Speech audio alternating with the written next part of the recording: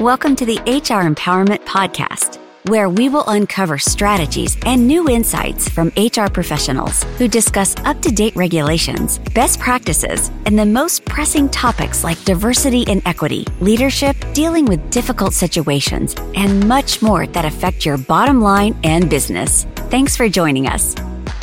Hey everybody, welcome back. Wendy Sellers here, the HR lady. We are here today with an amazing guest, Tamina Watson. Hey Tamina, how you doing? Hi Wendy, thank you so much for having me. I'm so honored. Oh, thank you. Immigration is your, expertise, and we need it. That's for sure. Because as we mentioned in the beginning in our first series of this 5-series podcast, is that we don't have enough humans that are able to work either because of age or whatever it might be. But we, in the United States, we are lacking a staff shortage in every industry that there is. I want to hear from you maybe about some success stories, of course, no names, right?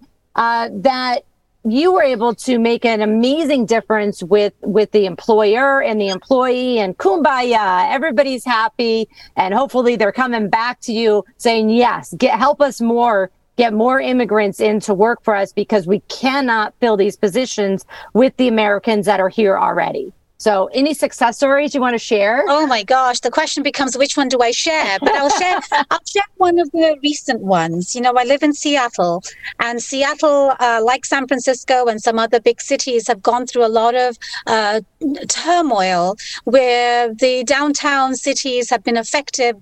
Businesses have closed. Businesses have been affected with not having staff, so they're not open long enough. And it's a little scary to walk down the street, depending on which city you're in. Mm-hmm. But I have been saying that immigrants can revitalize our cities.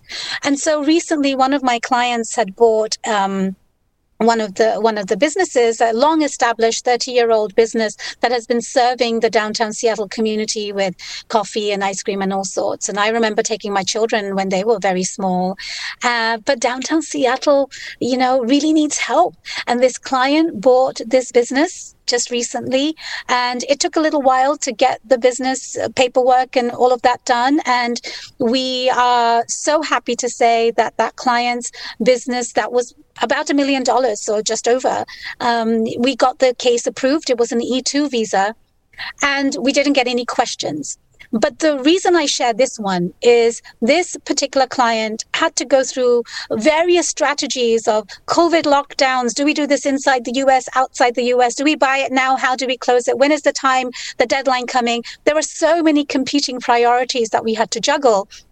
And this owner, a beloved person who was the seller in this situation, has really got a name for this particular business. So we needed to make sure the business sustainably grows once he takes over.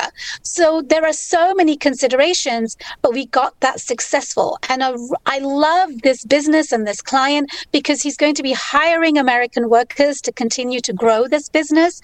And it's an economic development strategy for businesses and cities that are suffering. A lot of businesses that are suffering can have injection of investments from foreign investors. So this is one of my most recent success stories that I want people to know about. Because if you're wondering why cities are not coming out of this COVID problem, how can we help them recover? Immigration is another avenue to do that. Absolutely. So let me ask you this, just kind of off the cuff here, because I'm sure some of our listeners are wondering, okay, how much is this going to cost me? So, and I know this is not an easy question that I'm throwing at you, but like on the low end and then maybe on the high end and then the average end, how much does it typically cost, an employer to get either a temporary or a permanent worker through the immigration process? Let's just say with all things are wonderful and they line up and there's no question that this person can, achieve some kind of visa. What is the average cost? Wendy, I am so grateful you asked that question.